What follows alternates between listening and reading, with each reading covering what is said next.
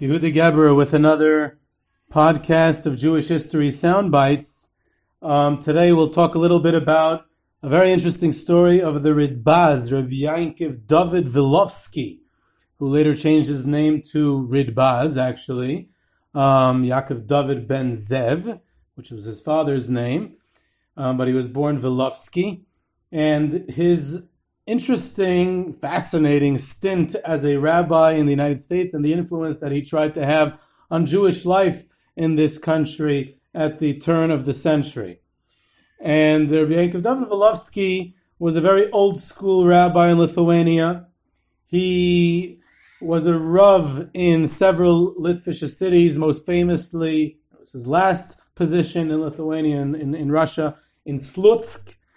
And he wrote a very, very important Pirush on Talmud Yerushalmi. He actually devoted a large portion of his life to it. He was a very outspoken rabbi. He wrote, also, like I said, old school a bit. He was very outspoken against the new Derech Halimud that was coming out of Volozhin, the new style of learning of Reb Chaim Brisker. He very much promoted the old way of learning, which is a topic for another time.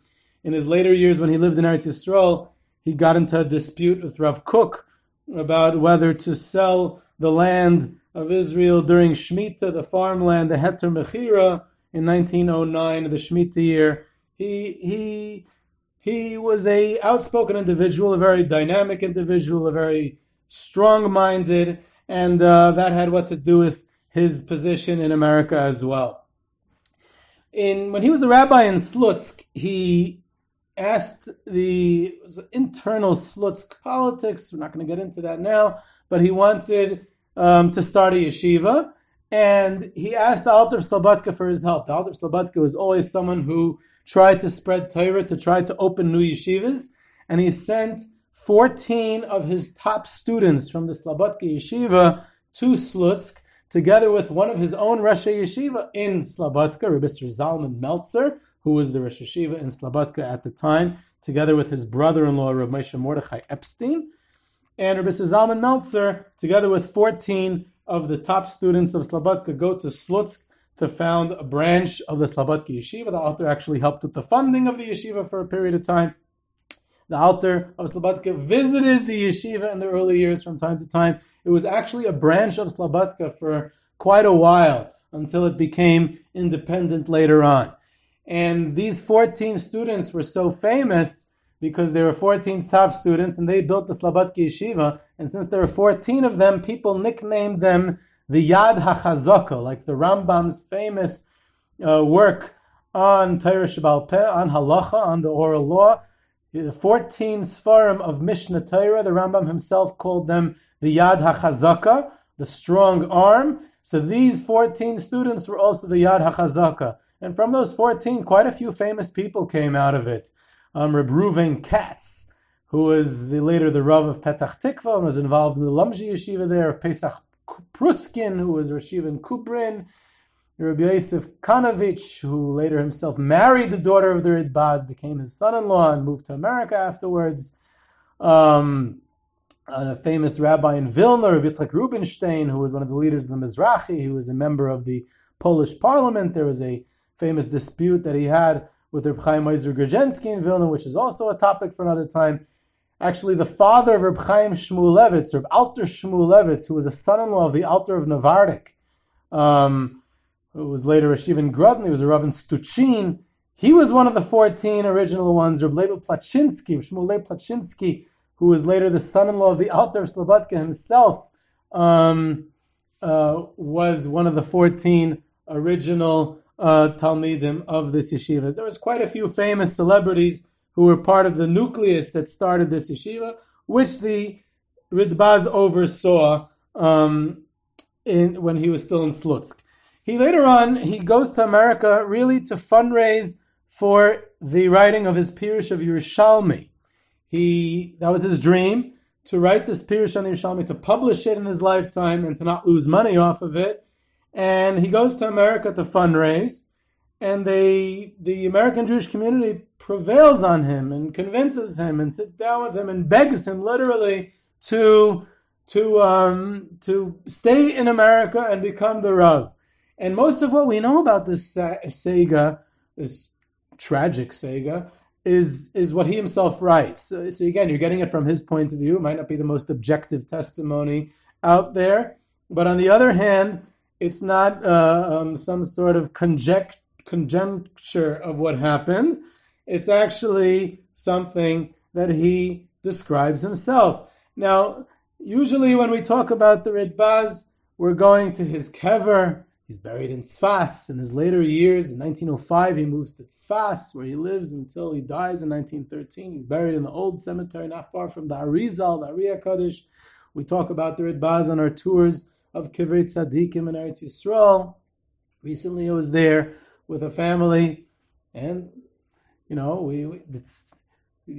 just bump into the kever and like, hey, the Ridbaz from Slutsk, from Chicago, from America, and he's out here in Tzfas in this picturesque area with this beautiful scenery in the background, and we tell the story of his becoming the rabbi in Chicago. Once in a while, we get a group that is brave enough to go all the way out to Slutsk itself. In Belarus, it's far, it's hard to get to, but we try to make it out. We were there once or twice, and even though he's not buried there, but we get to tell the story of Slutsk as well. Haven't been yet to tours of Jewish Chicago, but maybe if we do, we'll get to tell the story at a third venue as well. So he writes a sefer, a Pirush on Chumash called Nimukei HaRidbaz, and over there he has this 12-page introduction where he literally goes through amazing detail. He does it in his Tshuva sefer, Shailos Tshuvas, Beis HaRidbaz. He also mentions it a few places about his really terrible experience as the rabbi in Chicago, where he was only the Rav for 10 months. And he goes on to say there's plenty of people who are Yiras Shamayim, who are good Jews, who want to do well, but he blames the problems, and he repeatedly says this country or this city. He only mentions the United States once, and he doesn't mention the city of Chicago at all, but he does mention it in other places, and we know that's where he was the rabbi. And he really, if we want to summarize it, he boils it down to 5 problems that he encountered. And we'll go through them one by one. He says, there's no education. Everyone, when they have children here, they send them to public school. He says public school means a few things. Number one, it means that they're going with non-Jews, the influence of the non-Jewish American culture. Number 2, it's boys and girls, and they're hanging out together. Younger age, nunu. Once they get older, they keep on hanging out together. And number 3, they don't get any Jewish education. He says, so what do people do? They hire afternoon teachers for their kids. He said, no one's interested in studying in the afternoon after a long day in school. All their non-Jewish friends are outside playing. Who's going to want to study then? Who's going to want to learn then? He says these kids, when they're 13, 14, they barely know how to read Hebrew. They definitely don't know anything beyond that. And it's a tragic situation that there's no education. He says the first thing we have to do is invest in education. We have to create a framework for Jewish education. And that's the theme that he comes back to again and again, and we'll get back to it as well later on. He also says there's no way to keep Shabbos. People feel like they can't have a job if they don't keep Shabbos, which is quite a famous feature of American Jewish life. He says people are being mechal Shabbos. And he says I can divide those 2 types into 2 groupings of people. Some, he said, they just give it all up. They say, yeah, we can't do it. Let's leave that old world behind. We're not keeping Shabbos. So there's other people who they try and they make an attempt to, and they feel like it's impossible, and they cry about it, and it hurts them and it bothers them. But at the end of the day, they're not keeping Shabbos. And they feel like they can because they won't have a job. They won't be able to sustain their family. And they have to get ahead in life. He says, and this is the main theme of his essay about American Jewish life at the time, is that there's no kashrus. He says, in Europe, we very often gave smicha, and he says, I myself am guilty of this crime. He says, many rabbis gave smicha to aspiring young people who, to give them chizuk, they showed signs of promise. It would push them along. It would give them an incentive to study more. You'd give them smicha even though they didn't really know the material, even though they didn't really study Yoreh De'ah, they didn't know the halacha yet, we'd still give them smicha. He said, but now these people are dishonest. They take these smichas and they come to the American melting pot. And he says, America doesn't have rabbanim. America doesn't have leaders, and America doesn't have established Jewish communities. He goes on to describe other problems in America. They don't have small towns where there's easy ways to control the communal life and to monitor it. He says everyone here lives in big, huge cities. They come from all over the world. They don't come from one country. They don't come just from Poland or just from Lithuania. They come from Russia and Hungary and Western Europe and other places. It's a big conglomerate of Jews from all over the world, from different backgrounds and different customs. And any guy who gets up and he says, with a beard, and he says, I have smicha, I'm a rabbi, listen to me. And he starts monitoring kashrus. And he goes on to describe these horrifying stories about sheikhtim who are crooks and butchers who are crooks and people who don't have Yiras Shamayim and these so-called rabbis. And they band together and they take over the slaughterhouses, they take over the shlachtaises, and it's just to make money and everyone's paying off the other guy. And he literally goes through the details of what's going on in seemingly his experience in the Chicago slaughterhouses under these really imposter rabbis, sometimes imposter sheikhtim, he points out, people who are not that good sheikhtim. He talks about a sheikhit who was working for this mafia of a slaughterhouse, and he was forced to shech thousands of chickens and flick off their feathers and check them and make sure they're kosher, all on one Thursday night, Friday morning, Friday afternoon shift. He said by the time he came home, and he actually describes this in the introduction to his book, he came home, he was not able to lift his spoon from his soup bowl to eat his soup. He says if he can't lift his spoon, then we can just imagine what his shechita looked like a couple of hours before. So he said, obviously it's all nevelas, it's all treifas, there's no hechsher, there's no ashgacha, everyone's eating treif, no one cares, no one's doing anything about it. He says there's no leadership. He says anyone comes to this country and does what they want because there's all big cities with people coming from all different backgrounds. You can't check into anything. You don't know where people are coming from. He says to make things worse, anyone can open a printing press and then print pamphlets and newspapers where they make late sonas of rabbis, where they call us old school, to anyone who tries to control the kashrus and anyone who tries to maintain any sort of traditional Jewish life, to keep the minimum standards of kashrus, to keep minimum rabbinical supervision in places. And they just destroy everything with the printed word, because anyone can get up and say, and he seems to long for the days where there was czarist censorship and you had to get a license to open a printing shop. But he says America's a free country, anyone can do what they want, which is an interesting perspective that he has, is that he blames American freedom for the problem of Jewish life. And then he writes, he says, they wanted me to stay and be a Rav. And I felt bad. I thought that it has potential. I'd build a big yeshiva. I'd have Talmidim. I'd bring in Rebbeim from Europe. That was my plans. I had dreams of publishing Yerushalmi and retiring to Eretz Yisrael. That was my dream, to do two things, to publish my Pirush on the Yerushalmi and to move to Eretz Yisrael. And I gave up those two dreams. I was willing, actually. He didn't give them up. He eventually published the Yerushalmi and he eventually moved to Eretz Yisrael. But he says I was willing to give up those two dreams to become the Rav here in Chicago and to help build American Jewish life. The first problem is that I tackled kashrus first. I failed. That's what he writes. I was a failure. I was not able to tackle the kashrus problem, and I got stuck there. He says there was this terrible rabbi who he doesn't mention by name, who worked in cahoots with the slaughterhouses. He says I was able to kasher 3 slaughterhouses, but not more than that. I wasn't able to get a handle on the kasher situation, and they were out to destroy me, and they were out to stop me. These imposters, these people who were just out for their money, and they're willing to serve non-kosher food to the Jews of Chicago just to keep their positions, and they didn't let me do anything and accomplish anything in the field of kashrus. He says, and what about education? He says, you have to send your kids to public school. He says, okay, but legally, he says, I checked into the law. Legally, you're allowed to set up religious schools. He says, how do I know? Because Christian immigrants from Poland, they set up religious schools next to their churches.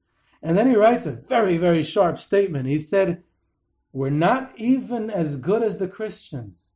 We're worse than the Catholics. They set up religious schools next to their churches so that they should not forget their own religion. And we can't set up religious schools for our children so that they won't forget their children. On his way out of America, he gives this fiery lecture in New York. He's after only 2 years in America. For about 10 months, he was the rabbi in Chicago. The rest of the time, he's traveling around, trying to raise money for his Pirush on the Yerushalmi, giving lectures and speeches and fiery speeches in all different cities across America. And before he leaves, he's in New York on the Lower East Side, and he gives a fiery, fiery speech. And he says, I'm leaving you off with a warning, Jews of America. If you do not invest in education, then there will be no Judaism to speak of soon in America. And that's the warning I leave you with. Do something for Jewish future, for Jewish education. One of the people, and before I get to that, he leaves. He leaves with that warning. And he moves to Tzfas, sets up a yeshiva there, an interesting yeshiva to learn the Torah of the Vilna Gaon. And he, like I said, he gets into a dispute about Shemitah. He dies in 1913. He's buried in Tzfas. One of the people listening to that speech in the Lower East Side that day was a Jew named Reb Shmuel Yitzchak Anderon. And he decides to act. And he says, he comes home and he says, the Ridbaz, the Slutzker Rav, spoke today in the shul, and we have to do something about Jewish education. I'm leaving my job. And he leaves his job. And his family has no way to support himself. A couple of years earlier, the one and only chief rabbi of New York City, who died young also because he failed to fight the kashrus mafia in New York City. Similar story, Rabbeinu Yaakov Yosef, who was a Talmud of Rabbi Yisrael Salanter in the Novi Yazer Klois in Kovna. He was a Maggid in Vilna, a very, very famous Rav, and he was a Rav in New York City. And Rabbi Shmuel Yitzchak Anderon was close friends with him. He decides to name the yeshiva that he's founding after him, and he starts RJJ, Rabbeinu Jacob Joseph, one of the first yeshivas in America, and that is founded on the inspiration of the Ridbaz's speech.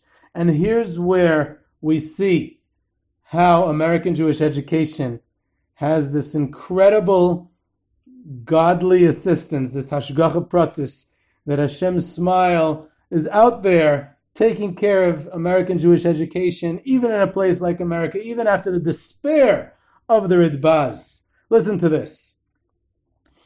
The Ridbaz, when he was still Rav in Slutsk, wanted to start a yeshiva. And he has the Slutsk yeshiva start with the Yad HaChazaka, with Rabbi Zalman Meltzer. And that yeshiva remains in Slutsk. The Ridbaz, before he leaves America, warns them that they have to invest in Jewish education. Rabbi Shmuel Yitzchak Anderon starts RJJ, which becomes one of the premier yeshivas in America during the first half of the 20th century. But let's follow the yeshiva in Slutsk for a little while, and then we'll cut back to New York. The Slutsk yeshiva, after the Bolshevik revolution, had to cross the border. And in 1925, they jumped the border into Poland, leaving communist Russia, and they come to a town called Kletsk. And they refound the Slutsk yeshiva in Kletsk. One of the stars of the Slobodka yeshiva was Reb Aaron Kotler.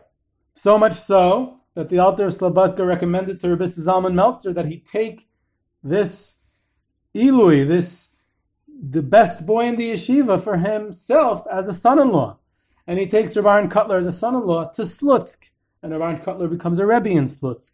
And when the yeshiva moves from Slutsk to Kletsk, Rabbi Zalman Meltzer retires, moves to Eretz Yisrael, which is a story in itself. And the one who takes over the Slutsk, now Kletsk yeshiva, is Reb Aaron Kotler. Less than 20 years later, about 15 years later, World War II begins. They run to Vilna. The Kletsk yeshiva ends up in Salok. They have no way out. They split up into a couple of different shtetls. Reb Aaron Kotler himself eventually has to escape to be able to help his students from the outside. He comes to America in April of 1941, where he becomes the head of the Varat Sola, which is a story in itself. But he also founds a new yeshiva on the ashes of the Slutsk yeshiva, which gets lost, which mostly gets wiped out. A few survivors manage to make it to America afterwards. And he starts the Beis Medrash Gavai Yeshiva first in White Plains, together with Reb Nosson Wachtfeigel. By the way, Reb Nosson Wachtfeigel's father was one of the Yad HaChazaka, was one of the 14 original Talmidim in Slutsk. And eventually they moved to Lakewood. So the original Slutsk Yeshiva comes to Kletsk, comes to Lakewood from the Ridbaz. And in the early years of that yeshiva, one of the main feeders into Lakewood was one of the only American yeshivas at the time, along with Torah Vodaas, and a couple of other yeshivas, was also RJJ, the other yeshiva founded with the Ridbaz's inspiration. So it all comes together in the end. And that's the story of the Ridbaz in America. This was Yehudi Geberer. And when we do tours together to see these amazing places, to hear about these amazing people, you can email me, ygebss@gmail.com. You could subscribe now to Jewish History Soundbites on iTunes, Spotify, Google Play. Don't miss an episode of our podcast. If you enjoy, give us a 5-star rating and share it with your friends and family. Follow us on Twitter at JSoundbites. We hope you enjoy.